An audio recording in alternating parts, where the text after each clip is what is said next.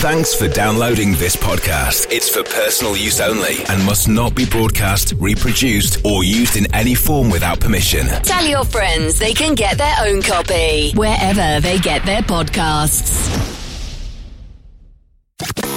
The sound of endurance racing around the world.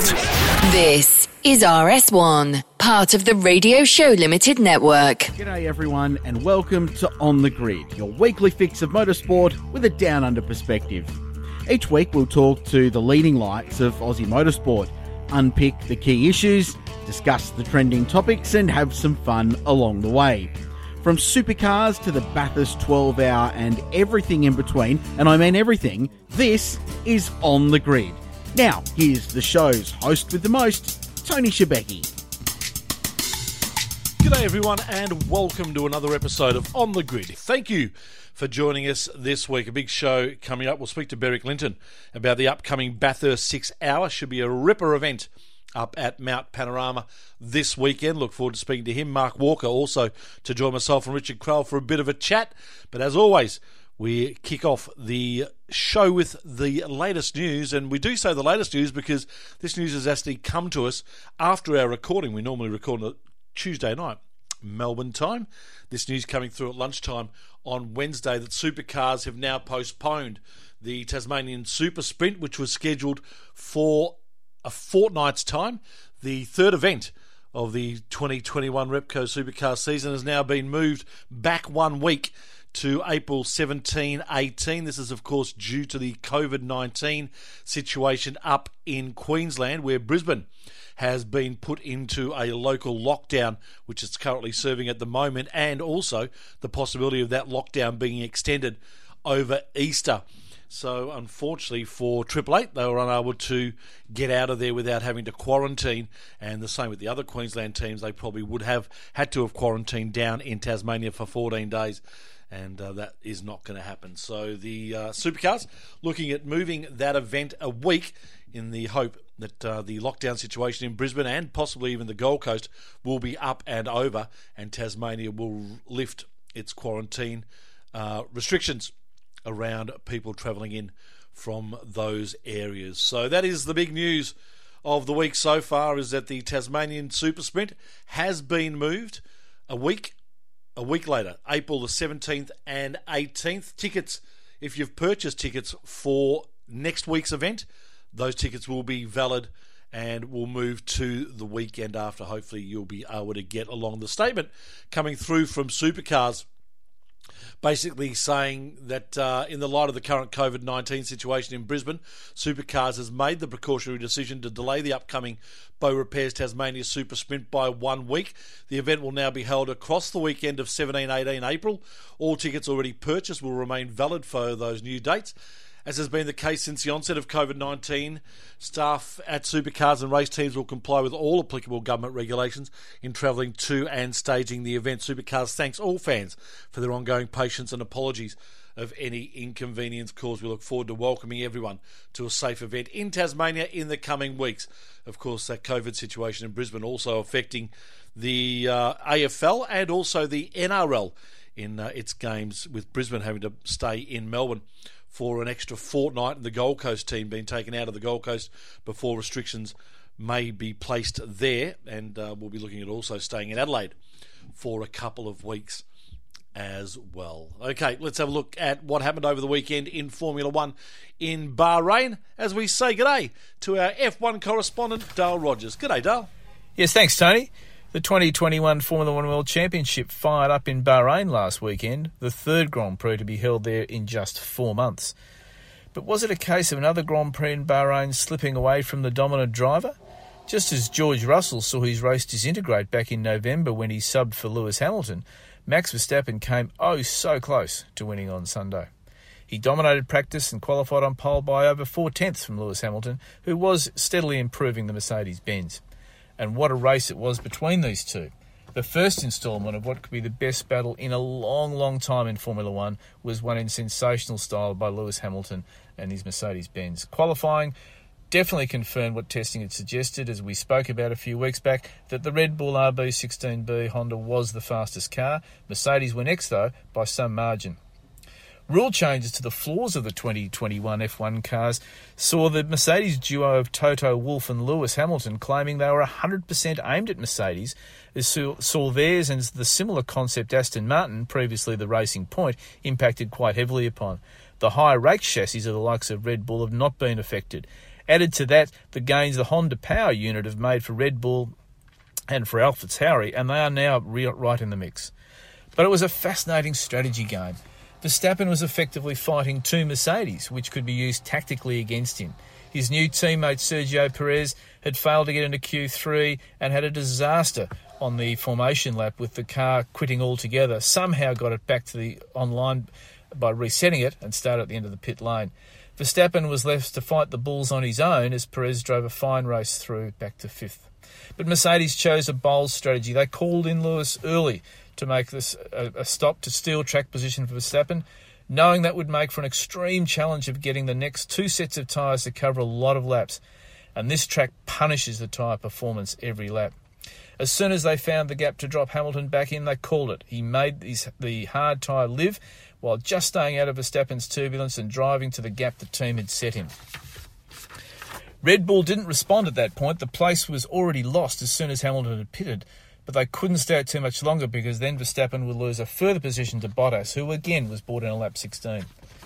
Verstappen rejoined on his new mediums around 6 seconds behind the hard-shot Hamilton and set about closing the gap down. He was just about to be within undercut range of the Mercedes by lap 28 when Mercedes headed that off by bringing in Hamilton again. A great cat-and-mouse game that would last until the very end when Verstappen closed in on Hamilton and made a very bold move at turn 4 for the lead. Australian race director Michael Massey had made it very clear decision that over the white line at turn 4 was not on, so Verstappen had to redress and let Hamilton back into the lead rather than cop a penalty. He just had nothing left in the tyres, and Hamilton, who had driven with perfect judgment and precision, was off the hook. Hamilton drove a superb race, fast and tactical, to grab the win. A long way back was Bottas. Norris took the best of the rest in the McLaren, and Mercedes and was fourth. Of the rest, the AlphaTauri may be the next quickest car, but they certainly under-delivered. Formula 1 debutant Yuki Tsunoda had been sensationally quick through practices, sliding the car around like a sprint car through the turns of the Bahrain circuit, but he just didn't seem to adapt that well to the various tyres on the car. But certainly he will be a major contender this year and great to watch.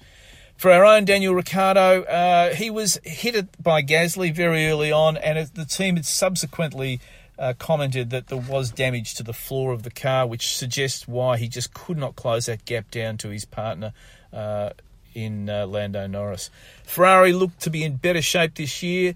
Leclerc drove very, very, very well and made, after a great qualifying lap, to grab a spot. Also, I think Fernando Alonso's race comeback's worth a mention. Qualified in the top 10, looked pretty feisty, and actually ended up getting a DNF with a brake duct overheated by some debris getting into the brakes. And of the rest, yes, well, you can probably talk about Haas. Nikita Mazepin was consistently off the track, and Lewis Hamilton said there is no reason to be throwing the car at the scenery on lap 1 when you're driving the slowest car. So, Tony, a fantastic opening race in Bahrain, and I think we are in for a stellar season. We did comment that rule stability improves the racing. It looks like this year it will. Back to you on the studio, Tone.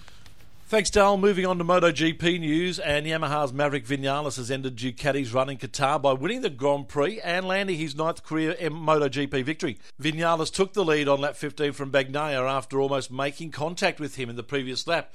After that, Vinales was relentless, holding on to first place, the Spaniard ecstatic with his win.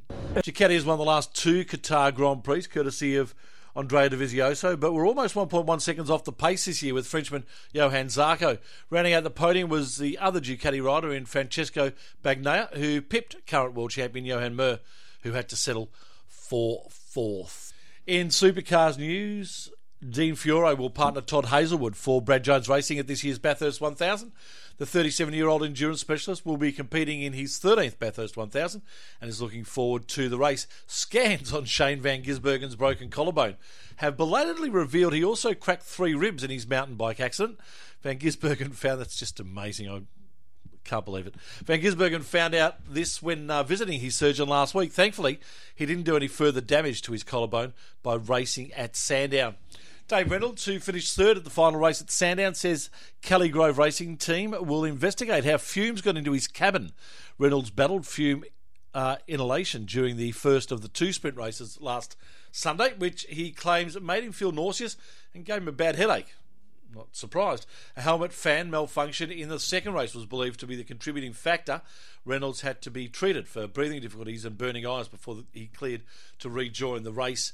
And speaking of malfunctions and failures, Bryce Fullwood had his own difficulties during Sandown after suffering a window wiper failure during the early phases of the Sandown Super Sprint finale.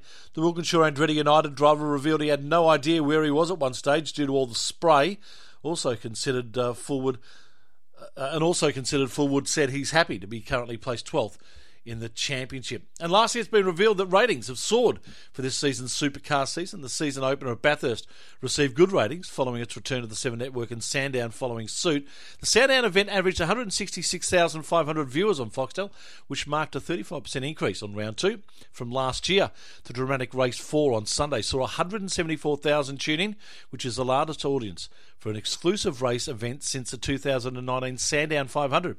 The event drew a larger crowd than all 3 AFL games broadcast on Foxtel that Sunday.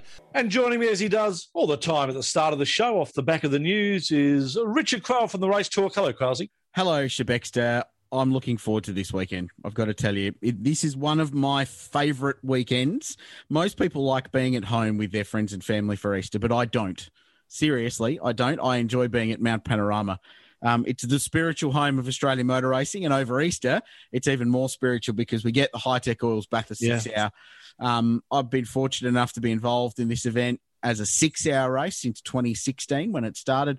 Before that is the Bathurst Motor Festival, which dates back to when the 12-hour moved to February. The Motor Festival then started up again in Easter. So it's a great tradition. I really love being in Bathurst this time of year. The weather's always generally spectacular, beautiful, clear, crisp mornings, warm days, little bit of rain throwing in. But I can't wait. It's a great race, the 6-hour, massive field, really diverse group of competitors involved as well, including our first guest who's had a great track record there. And but we've got Super Cheap Auto TCR running for the first time, GT cars. We missed the 12-hour, so we're going to get a fix of those as well, which is cool. And, yeah, it's just a really cool, relaxed, laid-back meeting at the very best place in the entire world, Bathurst. And while the Bathurst 500 was nice, there's just something about an endurance race at the mountain, isn't there? Yeah, one single endurance race that takes half a day. Like, that's what you want, isn't it? Yeah. So, 6 hours is a good distance. I think we cracked the 500-mile mark in 2019, actually, when a distance record was set in this race. So, yeah, it is, mate. It harks back to the traditions of Mount Panorama, and racing at Easter goes back to 1938.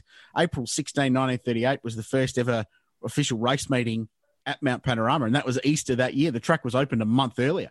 So it's a historic part, and then the production car side goes back to the roots of the Bathurst 1000 with series production in the 60s and early 1970s before the Group C cars. So, yeah, it's a cool weekend, mate, and really looking forward to getting stuck into it. So, Richard, this man's just arrived at Bathurst only a few minutes ago. Berwick Linton, I'm wondering whether you got there and opened up your eyes and thought, oh, my God, how good is this? Oh, mate, it's always great to come back to Bathurst and, I've had good results here and I've had not so good results here, but to arrive here now and obviously be earlier than anticipated just due to the COVID stuff. But it's nice to be back and, coming back after winning it when we were last here, it's a good feeling. Nice answer, Bez. It's almost like I had a chance to rehearse that.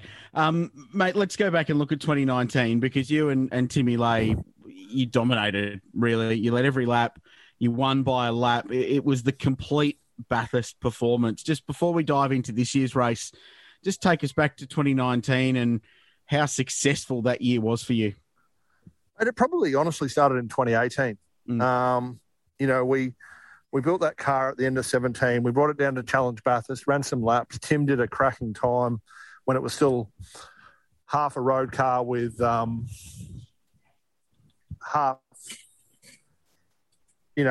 with road car exhaust, no diff, things like that. And then we came here in 2018.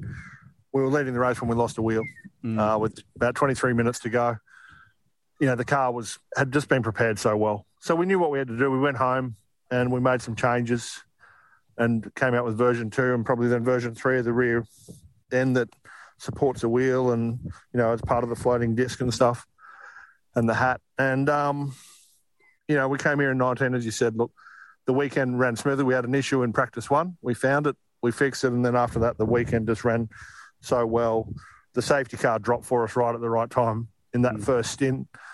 You know, there was a car in the wall at Forest Elbow. The boys called me and I said, we've got enough fuel for 3 more laps. Let's stay out, see if they deploy a safety car. They did. That just put us in a great position to, you know, to have all of our competitors basically lap down for the rest of the day. And that's where we kept it. And obviously that race ran green for other than, I think, 10 laps. So we did 813 kilometres and however many laps that was. Yeah. Mate, the front right pad had 0.0001 of a mil left on it. Oh, gee whiz. So we got home and I think Aaron's still got that, who preps the cars. He's got that in his toolbox. One day he says he's going to put in a picture frame. Yes. That's remarkable. Talk about the challenges of this race, because it is production cars and yes, there are some freedoms these days with what you can do. And I know you and your long history with the BMWs, it's always been electrical that you've been fighting. I remember from a long time back and trying to get the ECUs to stop going into limp mode and things like that. But what are the biggest challenges when it comes to building cars, in particular for this race, but broadly for production car racing? I think that you know, you're asking production cars, and that's what they all start life as, a production car. You know, we're now probably all lucky enough we're buying stat write-offs instead of new cars and turning them into race cars. But, you know, as you said, it's the electrical componentry. But this car, this F80 and the F82, the M3 and the M4, probably share a lot back in the day that the E46 M3 had. Yep. There's 2 different wiring looms. One's for all the audio and stuff, which you don't need. So you don't have as many modules in the car that are talking to each other, and they're always all talking to each other and looking for each other. And when they don't find something they don't like, that's when you go into limp mode.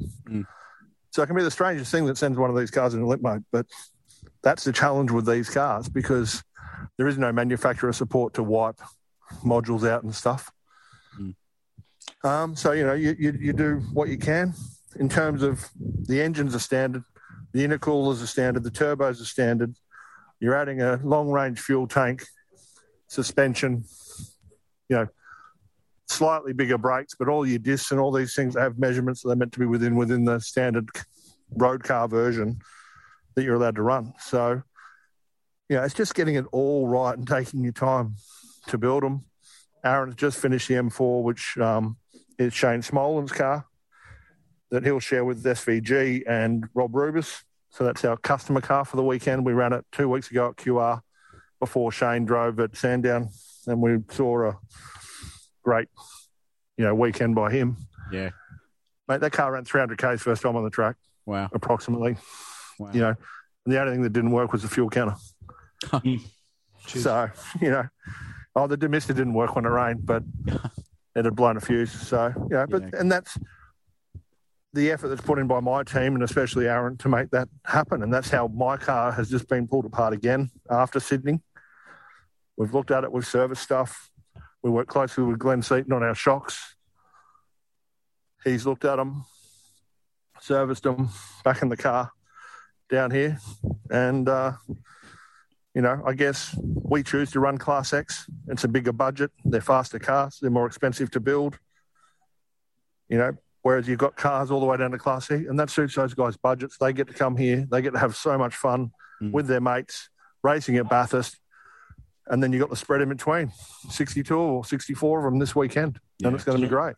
An amazing size field. Berg, just on your car, the M3, the Sherrans have had a fair bit of success in the last couple of years with the M4, and you mentioned that you've got the customer car as the M4. Have you thought of upgrading your ride to the M4 at any point, or are you just that happy with the M3? And I love the M3. Like, our family sold our BMW dealership in 2016. in July, and we'd had the 1M. The 1M was for sale. And we were like, what do we build? We're now not compelled to build a BMW that we've built for the last 20 years. What would we build? And we looked at the rules, we read the rules, we went over it and over, and we looked at the 3E rules, from Motorsport Australia and stuff like that. And for me, the best car to build for this category was an M3 competition pack. The M3 competition has more boost as a standard car than an M4. The M4 competition pack doesn't make the $150,000 cutoff. So I'm thinking we've got more boost in the Sharons. Yeah. Unfortunately, that's not reflected in my recognition document. I was never given the extra boost. Oh, right. I've got the same as them, but right.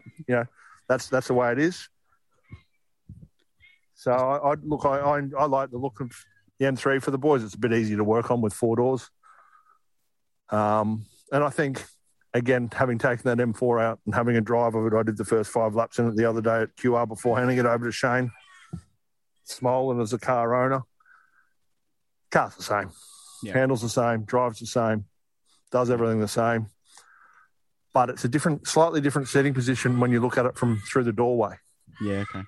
And those blokes, not SVG, but the other two are having a bit of trouble with the seat that they've chosen and the space that's between the new bars and your roll cage. You've got to have things like that. So, we've got to go back and look at that for them now, and we've brought another seat down for them to try it because the seat is further forward in the doorway than what it is in an M3.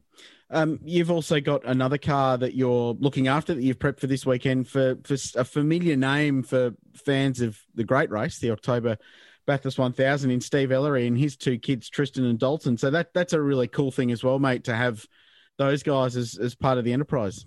Oh, mate, absolutely. Steve and I have been mates for a long time. And, his family's big supporters of the Gold Coast Suns back home. And I've been involved with the Suns for many years. And we ran into each other in the corporate area. And I think I took the mickey out of him and said, mate, I've won Bathurst. He goes, well, I haven't, so go away. And then we were talking. He says, what, one day I'd love to do that with my boys. Yeah. And I said, oh, that'd be great. And then just over 12 months later, we're sitting down. I was talking to his father, Bruce, and we were talking about it. And then we put the deal together where the boys ran last year in Queensland stuff. Yep. Getting them out of karting and stuff. And, mate, they did so well, both of them. They're both quick. They took on board stuff from Steve, from me, from Ralph Bellamy, our engineer. They worked with Aaron, just sponges. And so then it led to then sitting down and talking about the 6 hour and if they wanted to do it and if they were ready. And, it's come off. And when I'd entered the car, we were in final stages of agreeing. So I put it as TBC. So you can imagine I had a lot of other inquiries from a lot of other blokes who drive V8s. Yes. And others as well, trying to get it. But by that time, when it had come out and they saw it, we had done the deal with the Ellerys. And, to put Steve in the car, and I said to Bruce at QR, I said, he'll do a lap time on lap 4. Yeah. Bruce looked at me and said, mate, disappointed you got it wrong. I said, which lap was it? He goes, lap 5. And then we took him to SMP. Yep. And all 3 of them ran it again. We just used that as a test for this. And, he came in and he's smiling and he's like, I remember this track now. I remember this. You've got to do this. You've got to do that. And it all just comes back to him. And it's going to happen here at Bathurst. Yeah. And for those 2 boys that have never been here, to have him in their corner, along with the rest of the team, but to have him here telling them how to put the car, where to place it, what to do, they can't learn from anybody better. Yeah. His track record there is surprisingly good, like 3 podiums in the 1000 from 20-odd starts is a super performance. So, and twice for his own team, which I love. Hey, you touched on the fact that the field is very, very competitive this year, and the size is one thing and the class battles are another, but Class X has exploded. There's a group of 7 BMWs and the 1 HSV, which will have John Bowe up behind the wheel alongside Tony Virag, it's always a fast car. Whether it goes the distance, I don't know, but JB will extract a lap time from it, no doubt. Does JB have any good driving statistics, though? Oh, mate, I don't know. He'll get there eventually, you'd think, with JB. I think he'll bash a time out probably on lap 4. Yeah, it might be lap 3, actually, knowing that bloke. It's a remarkable story. Hasn't been to Bathurst that often, has he? No, I only said 30 years, 40 probably. So, I mean, it's remarkable, but it's a really strong field, and there's some big guns in alongside you and Tim, mate. So ruling out, of course, the Van Gisbergens and the Slade, who are going to be outrageously fast, no doubt. Who do you... And Dave Russell. Oh, yeah, Coity, absolutely. You look at him 2 years ago, what he did in that 135. Yeah, well, they finished on the podium outright, didn't they, in that thing? No, they got pipped in the last 20 minutes, I think. Yeah, but they won their class by a mile. But what he pulled out of that car, that just shows you the quality of a driver he is too.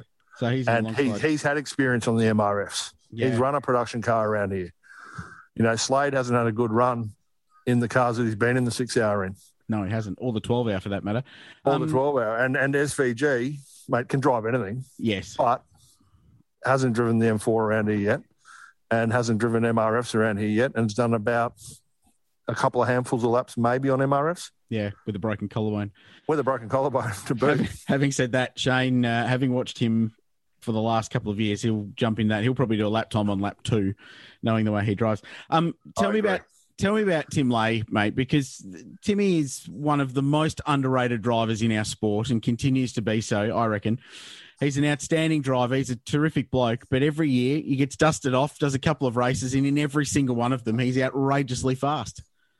Absolutely. I mean, he's underrated. He was borderline V8 supercar driver. Didn't get the call up, and then turned away from motorsport and ran the family business. I think the story is something like Garth Tander was his mechanic in Formula Ford. Yes. In WA. Yep. And he knows he's mates with all the older crop of the V8 guys. Like SVG doesn't know who he is and what he's done yet. Maybe he does. Maybe he's done a bit of research. Not sure. But he knows Whincup. He's good mates with Will Davison. He's good mates with Alex Davison. He knows the Kelly boys. They all drop into his house when they're here. The Tanders go and see him. Rate him as a driver. And they all rate him. And, mate, the bloke's driven everything, from Formula Fords to Formula Holdens. He's got Formula Holden lap records nearly probably at every circuit in the country. I think he's still at SMP and other places. I remember doing a mini challenge here with him, and I said to him, mate, what are you doing across the top? And he's like, from the cutting, mate, you just pull gears and keep it flat till we get to the skyline. Yeah. And I'm like, what? And he goes, yeah, just keep it flat. Trust me. And I'm like, you're a used car salesman. I'm not sure I want to trust you. But, we get along. We're mates. We've been mates for a long time. We've been in the same industry, obviously. But the bloke, he can steer. And, if we've got the car in a position on Sunday afternoon to be in contention with these blokes that are obviously gun drivers that are still driving V8s, Tim can hold his own. And I have every confidence that if we're there or thereabouts, he's going to give it a red-hot crack that we can, hopefully be the first people to win 2 in a row, let alone back-to-back. Yeah. And make it number 5 for BMW. Yeah. Just a quick one, boys, before we let you go, Berk. Who did you mention that it's Class X? Didn't it used to be Class A? Yeah, so they've punted us into Class X. They've created our own class. Okay. Which I think is fine. But the part I just don't understand, and a lot of us don't just at the moment, and ARG hasn't come in and rewritten everything. They've just wanted to see how it goes. And obviously their first attempt last year got cancelled. We're not sure what we've got BOP. So we've got in 2019 because of Tim's qualifying lap. So in 2018, the M3s and M4s all got a ride height, 20 mil ride height adjustment before the race. 2019, we as an M3, because we're the only M3, we got a 5th pit stop, BOP. Now, this is both of those years we also had reduced boost. This year we come in with the same reduced boost, but all of Class X get 6 mandatory pit stops. Yeah. So CPS pit stops being 2 minutes, I think it is, from pit entry to pit exit. So that's where the Mustangs become the sly dark horses, especially with some of the combinations like Kostecki, Morris and Medecky, even Denyer and Quinn and Miles. They're going to be there or thereabouts because they've only got to do 4 stops. Always an interesting race to follow. There's no doubt about it, with so many cars and so many different classes, and it's always good to see passing and all that sort of stuff happening at Bathurst. Beric, we really thank you for your time today. Really appreciate it. Enjoy your time up there, mate, and enjoy the race on Sunday. Thank you very much. Looking forward to it. Beric Linton joining us here on the grid. Mark Walker, a man who has been very much a part of the Bathurst 6 Hour in the past as his role as a pit lane reporter for the coverage. Hello, Mark. Hello, I'm benched. Sorry, network TV. Yeah, I understand these things. Yeah, it happens. Pretty low in the pecking order, but that's okay. Love the event. Can't wait to tune in to the screens of 7. It's the right length. I think the 12-hour, it's a bit long, especially for production cars. It just drags on and on and on. Did I just see a shake of the head from Crowley there? Now, listen. No, for production cars. For production cars? Oh, without a doubt, for production, yes. I think it's just the right length to get it done. You can cover enough miles. You look at the entry, it's immense. I mean, I think that's going to be the problem with this event is that there's so many entries, you're going to get those safety cars. Even if it's not mass carnage, like we haven't ever seen mass carnage in the 6 Hour, there's a lot of little breakdowns. You just have a car parked in the wrong spot in the track and they have to bring in a safety car and that'll slow it all down and just rinse and repeat throughout the day. It's hard to really get a rhythm going in a lot of these 6 Hour races because there's just so many cars out there. But that's the good thing. I mean, people rabbit on about how they love production, supercars should be more production based. And here we go. We've got a production based race. It's got 60 cars at Bathurst. Get around it. Go out there and enjoy this thing because this is what you want. Correct. That's the big thing. But then they'll find a way to complain about that as well and the regulations or whatever. So you can't keep some people happy, but you're right. It is a really cool race. The thing I love most about this race are the stories of, the back market team running a Suzuki Swift that just pound around all day and win their class. And they're the happiest people in the world because they've won a Bathurst race and they're on that podium on Sunday evening with a trophy being celebrated by 27 people down in the lane because everyone else is home. It's great, isn't it? Class E. They finished 37 laps behind the winner, but they won their class. Correct. It doesn't matter. Like the kids in the Cameron Hill Racing Toyota 86 2 years ago, the youngest ever duo to finish a Bathurst Enduro, managed to get to the end of that race having changed an engine during the race. They literally chucked another engine in the 86 mid-race to get to the finish, and they finished. And that was just such a cool accomplishment. And they're the stories I love about this race. And the paddock's got such a cool vibe because of that, doesn't it? It does. Cool entries too. There's a lot of big names that are stepping up for their race. I mean, it used to be back in the day, John Bowles racing, how cool is this? But now every man and their dog's going out there, SVG, Tim Slade, all these sort of cats, and a lot of, guys around the edge who are really handy steerers going to be out there having a go, which is really cool. And it's good for these guys to be able to benchmark themselves. It's like you're out there in your Suzuki Swift, you don't have big bucks, but you're racing against Shane Van Gisbergen, and that's something you can tell your grandkids about. The amazing thing about it is that the supercar version of the Bathurst 1000 has effectively become the Bathurst 6 Hour as well. 3 years ago, the race was won in 6 hours and 1 minute. Yeah, there will be a day where that race takes less than 6 hours to complete. Oh, no doubt. You can never say about the 6 hour because it's always just over 6 hours long. But no, you're right. Can I give you, gents, some little facty facts about the old B6HR? We could say no, but you're going to do them anyway. So I am going to do it anyway. You literally don't have an option.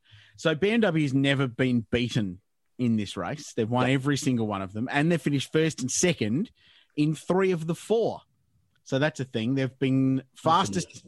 They've been fastest in qualifying for every one of them. And they've started on pole. And it's a different thing because in 2016, the car that was fastest in qualifying got pinged 10 grid positions for a turbo boost penalty, but another BMW was there to take its place. Did you know BMW have won their class on 8 occasions? So 4 times outright and 4 other class wins. The only 2 other brands to win multiple classes are Holden with 6 and Toyota with 4. And Toyota have never lost Class D. The old Toyota 86 came in at exactly the right time. Last year, now I haven't done the research on this, and you may cast your mind back. So in 2019, and we've just had Beric on the show, Beric Linton and Tim Lay won the race. They did not lose the lead for the entire race. Literally led every single lap, even through the pit stop shuffle. And Beric talked about it, that they timed that safety car to perfection with that first stop, and they were a lap up on the field for the rest of the day. Never lost the lead. I reckon it's the first time since Brock Richards 79 Tirana that anyone's had an unbroken stint leading from start to finish at Bathurst. Wow. One of the entries I really like is the first autonomous car to enter the Bathurst 6 Hour, the BMW 3355i of Peter O'Donnell. It has done more laps of that place than any other. It has to have. And one of the most successful too. It was a Bathurst 12-hour winner twice in, what was it, 2007, 2010. That's that's 14 years ago. And he's done as much racing around Bathurst as is humanly possible. So it's good to see that car out there. Actually, it's a really good thing that you bring up there, Richard, and it gives us an opportunity to compare the categories. That year, that win of Linton and Leigh back in 2019, 131 laps, the most laps done by a car in the 6 hour for 813 kilometres. That year in 2019, or actually 2020, Bathurst last year, 1,000 kilometres was done in 6 hours and 10 minutes. Yeah. So it gives you an idea and the difference between a V8 supercar compared to the best BMW to win a 6 hour. Yeah. Absolutely. It shows you how hard they're driving these things. Like they're doing 22s in road cars with not even slick tyres. It's pretty remarkable. And to put it in context, Mark, the last Bathurst 500 won by Brock, solo drive, 72, 130 laps. So cracked the 500-mile mark, which was pretty remarkable. You look back to the 12-hour when it was a production car race, a hot time in qualifying for them was about a 29. So it goes to show how much improvement. Obviously, there's more freedoms in the rules and different cars allowed in these BMW rocket ships out there. The BMWs aren't perfect, though. I mean, you talk about Beric Linton and Tim Leigh. The year before, they had that race crushed and literally a wheel fell off. Yes. So nothing's an absolute given in this. You just need a little mix-up with the traffic, nick a wheel, and you'll have a busted wheel hub. Like it's an easy thing to lose. And it's the little 1%ers as well. It's like emerging on a Suzuki Swift, literally 30 seconds a lap slower than you at a blind spot across the top of the mountain and zigging when you should have zagged. It's the little tiny things like that if you punch a Swift into the fence, it's going to damage your car and you're out. Little tiny stuff like that. And like the speed differential is literally 30 seconds in race pace. So by the time the field spreads on lap 1, the leaders are starting to lap the back markers on lap 3. It's amazing. It's just ridiculous, isn't it? So you get 2.5, 3 laps of clear air, and then you spend the rest of your life outside of safety cars dealing with traffic for the whole day. Yeah. And they're the things that make or break this race. So, yeah, going to be really interesting. I loved Beric's comment in our chat just before. He said when we finished the race, the right front brake pad had 0.002 mil of life left in it. Wasn't that amazing? Just production car racing to a T, isn't it? Yeah. I love it. I remember when we used to roll up there to the 12-hour with the Subarus we used to run, and the number of different ways that we lost that race due to absolute production car spec things that would go wrong with literally wheels falling off in the last 20 minutes. You'd have any number of things that would happen. Like remember that wet race in 2010? Our particular car, we finished very well, but we had a wheel fall off because in the wet, we never changed tyres. We just kept pounding around in the same tyres all day. So we never tensioned up the tyres. And with all the stop-start with the wet weather and the stoppages that they had, it wound up cracking the hub on those. So anything can happen, which is cool, and that's the reason why we're going to tune in. Google Wilson Brothers Racing Bathurst 12-hour. What year was it? 2009?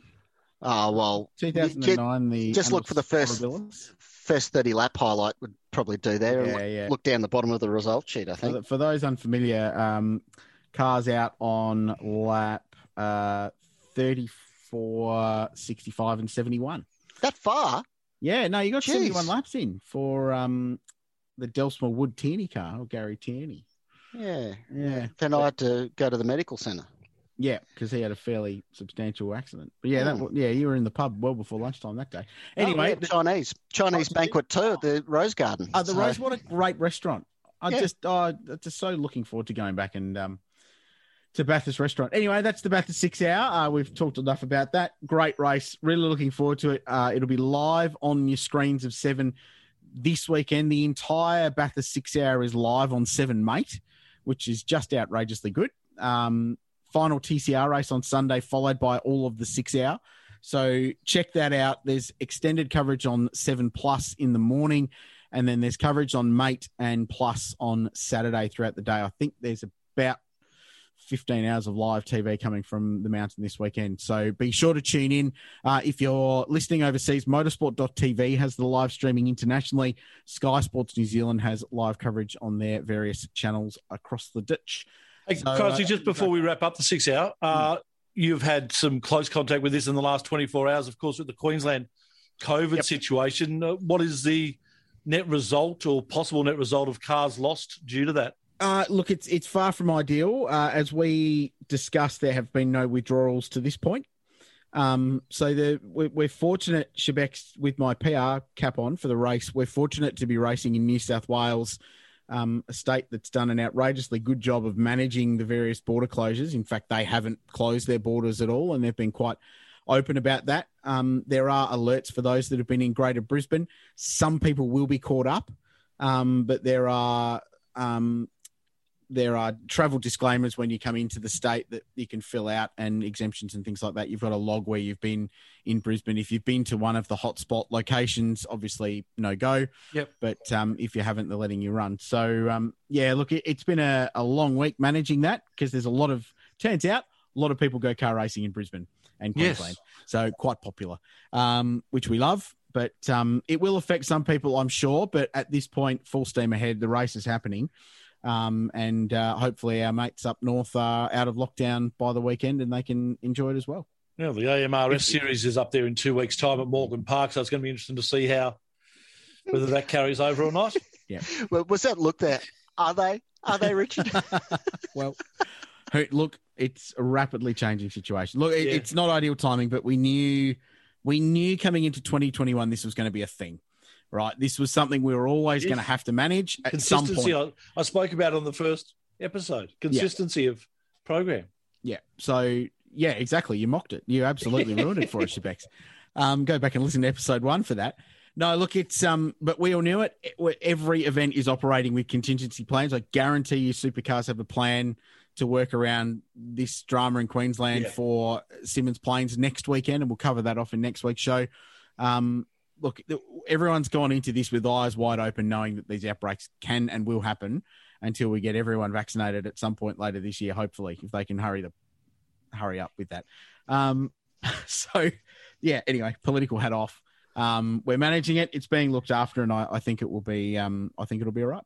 I'd probably, sorry, Shebex, I'd just go and edit the Rose Garden. A bit of MSG would knock it straight out. 100%. You'll be fine. Well, I feel like Rose Garden one night, Great Wall Sunday night, obviously after the race, and then mix it up with a bit of Jack Duggins and possibly Bathurst BX in the middle, and the Panthers Club for a disco on a Saturday night. Well, and New South Wales has just relaxed their dancing and singing, Will Shebeck. So you, mate, which allows me right on the dance floor, right on it.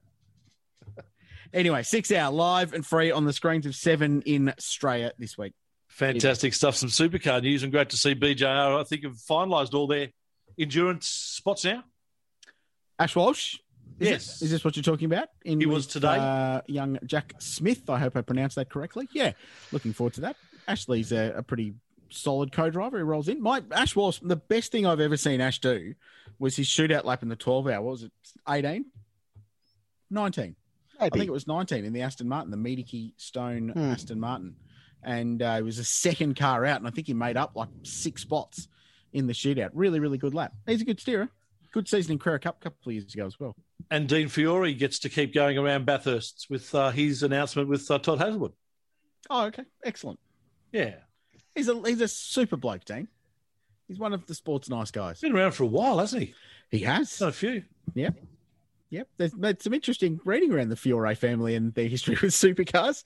It unveiled a few little secrets of the business side of the sport in 2014. But, anyway, no, it's good to see Dino driving. He's legitimately one of the sport's nice blokes. So he and Todd together should be a good combo. Yeah. Did you were you surprised to see the the medical result on Shane Van Gisbergen. It wasn't just a broken collarbone. He also had 3 broken ribs as well. What's your excuse, Bex? You're saying that he couldn't compete. You needed your ribs broken to really figure out how easy it would be to go out there and win with a broken collarbone. Well, the broken ribs probably would have taken away the pain from the shoulder. But how's nature going, trying to not make Van Gisbergen win this? They've absolutely crushed his body. Now they're going to make his race car not race next weekend in Tasmania because of COVID. They're trying absolutely everything to stop him from winning this thing. Like I said last week, I think he'll race. I think they'll find a way. Yeah, I'm sure they will. Yeah, I think we should just reflect on the show that Tony did say that he wasn't going to race. I think the chance was there's no chance in hell, Shebex, or something. I think that might have been it. Yeah, well. Can I just say that I would have liked to have been on the painkillers that he was on for that weekend, I reckon. Elaborate. Are you fine or are you broken at the time? Possibly broken. Well, clearly they were ASADA and WADA approved, so there was no dramas with drug tests or anything like that. No, true. So it's remarkable, isn't it? Just go and win the best supercar race in the last decade with 4 broken ribs and a collarbone. Crazy. I struggle to get out of bed in the morning, frankly, and just it's outrageous. Hey, great story on the Race Talk, boys, about Sandown. Well, great in terms of clickability, yes. Not great in terms of news, is it? Because this is the most finite full stop we've seen on this place, isn't it, Mark? And you stumbled across this story today. It broke in the Melbourne mainstream media, and like most things mainstream, it focused more on the horse racing track than it did the motorsport track. Yeah. But it looks like there's a fairly finite full stop coming for Sandown. Well, we made a bit of an op-ed on the weekend about how Sandown's looking a bit tired and parts of it just look like it's had it, and there's not a lot of – it's not the effort that goes into the facility. Like we mentioned the media centre, there was signage there for Schweppes Diet Cola, a product which was discontinued 20 years ago, and just things like that around the edges that just make it look a bit tired. That's not the first time Schweppes has ever been said in the media centre. Schweppes. Stop it. But I went out and had a look at the Cardinia facility where they plan to build this replacement, in inverted commas, track. And it's just so close to suburbia out there. It is 1.2 kilometres as the crow flies to the closest house right at the moment. And there's housing coming right through there. I live out this way and I'd absolutely love to see this track at Pakenham, but I just don't understand how they're going to get away with building one there right in the heart of an urban corridor like that. Sandown, the racetrack edge to the nearest house is 147.5 metres, but that house was built at the same time as the racetrack. They knew what they were getting into when they first moved in there, that there was a racetrack there, and racetracks are going to be noisy. This modern day and age, the racetrack's not used very much. There's not many race days. What is it, 4 or 5 race days a year that they have there? So it's not a full active racetrack. You look at Queensland Raceway, they'll have 4 events on a given weekend, making money for the place. You look at Sydney Motorsport Park, they've got lights in there. They're operating 24/7. Sandown's very infrequently used. You look at the horse racing side of things. In the month of April, they have 1 Monday afternoon meet for the whole thing. You think of this horse track, but the focus from the Melbourne Racing Club is Caulfield, and that's where the cash from Sandown will be pumped into Caulfield to continue to improve that facility as their focus. And there's Cranbourne just down the road. They've built a big training facility there. So a lot of the quarantine stuff that used to happen at Sandown for the Melbourne Cup and the Spring Racing Carnival, it's not applicable to Sandown anymore. The Melbourne Racing Club came out in the press today in the Fairfax media. I think they've scraped it off racing.com, in fact, was the fact that Sandown loses them $5 million a year to keep that place operating. And they're putting forward a proposal to build 7,500 houses on that block. That's incredible. The traffic jam trying to get out of there will be like any race meeting. Well, but it's incredible. Bad. Yeah, it's bad with 5,000 people there for a supercar day on a Saturday or something like that. I mean, it's just at peak hour. Dandenong Road, the Princess Highway, is going to be a massive cluster. It's bad enough as it is. I'm just hoping that Jim Murcock gets to keep his driving standard school on the streets of the new I can't facility when it's built. I can't see that happening either. Look, it's a big story, but you can understand why the MRC want to do it because it's literally $1 billion deal for them. Like, it's going to make them an enormous amount of money.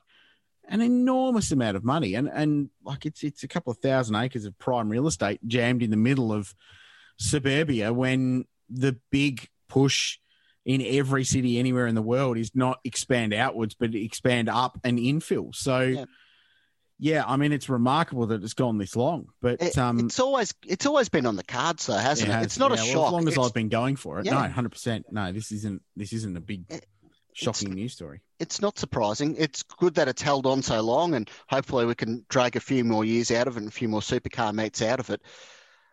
But that water feature right in the middle, can you imagine having your tower overlooking Sandown Lakes? It's going to be fantastic. You're going to pay a premium to want to live near the lake in Sandown. Yeah. I saw that the one interesting one is that the grandstand was heritage listed back in 2019. Yeah. So I wonder if that's going to be a deal like Waverley, where they don't knock down the grandstand, they turn that into a community use facility, say. Well, they could put a football over in front of it and just play local community footy with that grandstand there. Well, I think the last time this was all floated, which was 2018, and there were some proposals floated around that ranging from restaurants where the corporate suites are, bars and things like that, to putting a massive glass front down the whole front of it and using it as like a conference center and things like that. So you could do all sorts of stuff with it. It would be very, very cool. And it would also be a nice history reminder of the place, wouldn't it? And you could do quite a cool little museum in there. God knows there's enough space where you could have a couple of cars on display and some photos and some memorabilia from the place. Can we float the idea now? Honestly and seriously, if the MRC are listening to this now, the Melbourne Racing Club, please take heed. The streets of the new facility, what am I calling it? The new development need to be named after previous Sandown Cup winners and Sandown 500 winners. Well, that would make the most sense, wouldn't it? And you'd hope that, like what they did, the Perich family did at Oran Park. And that's what the Periches did at Oran Park. All the streets in the new suburb of Oran Park are named after winners and various luminaries that won at Oran Park. Yeah. What I would love to see more is the original layout. You can't preserve it, obviously, but I don't know, do a linear park that follows the track in most areas or something like that. So, hopefully the heritage can be preserved because it is a monumental part of Australian motor racing and Victoria motor racing in particular that dates back to the early 1960s. And the last race meeting, we have trucks and they just go out there and knock down the rest of the Armco. Yeah, do the job just for the construction company. Yeah, exactly right. Yeah. Well, I just never need to fix it, and you wouldn't get billed for tearing your Armco down. So happy days. And the good thing is they wouldn't have to try to do it because they'd do it anyway. Well, exactly right.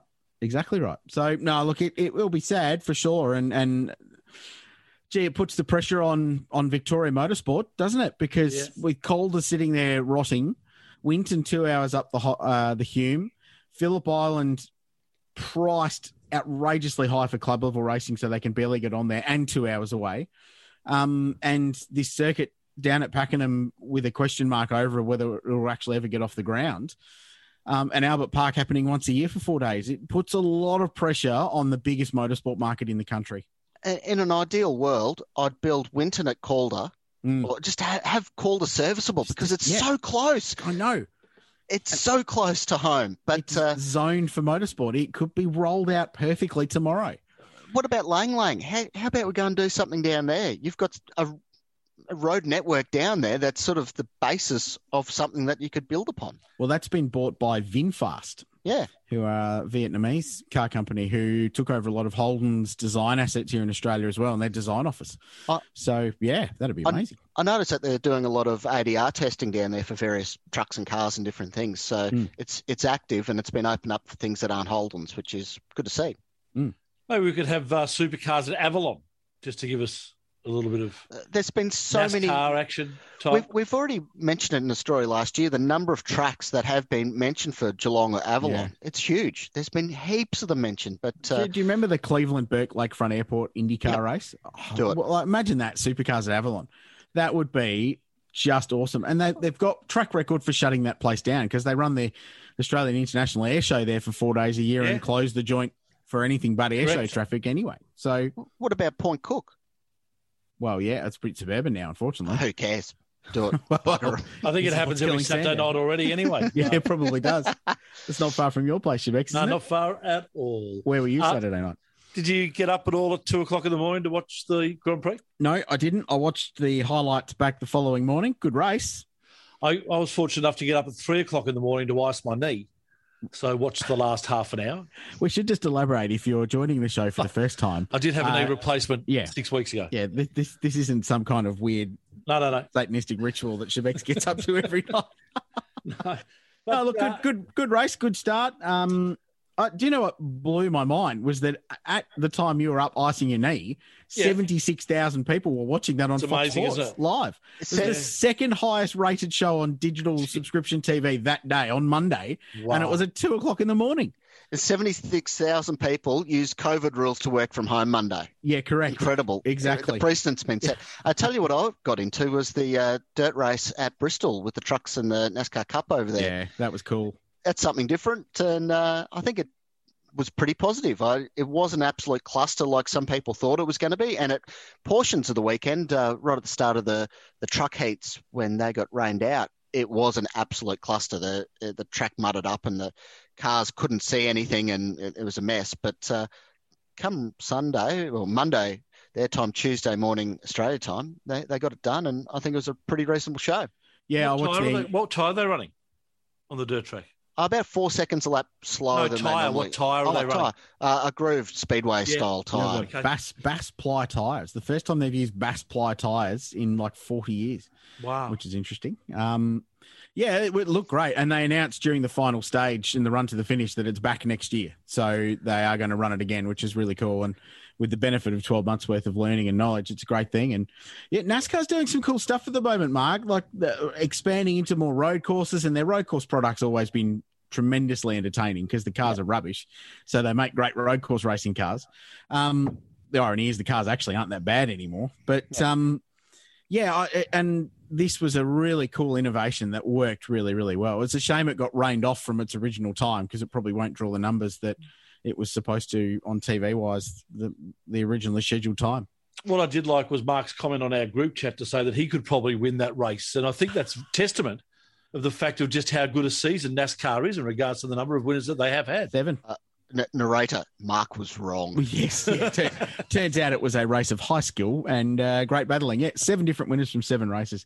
Very, very cool. No, lots to like. Scott McLaughlin goes IndyCar testing he's in the car every week for the next 5 weeks, I think he said. So building up to the opening round of their championship at St. Pete, we're all really keen to see how young Scotty goes in his full-time IndyCar debut. So once we get the 6 hour bowled over, we can get stuck into that, see what happens with Simmons Plains next weekend. For more supercar action, because that's just been fantastic so far. And yeah, lots going on. Happy Easter to everyone.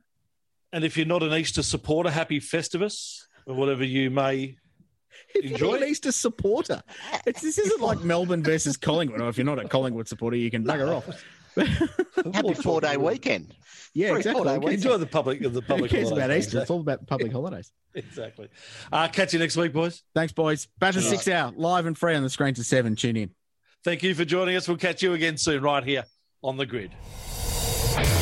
This program is a Radio Show Limited production. Tell your friends there's more at radiolemans.com.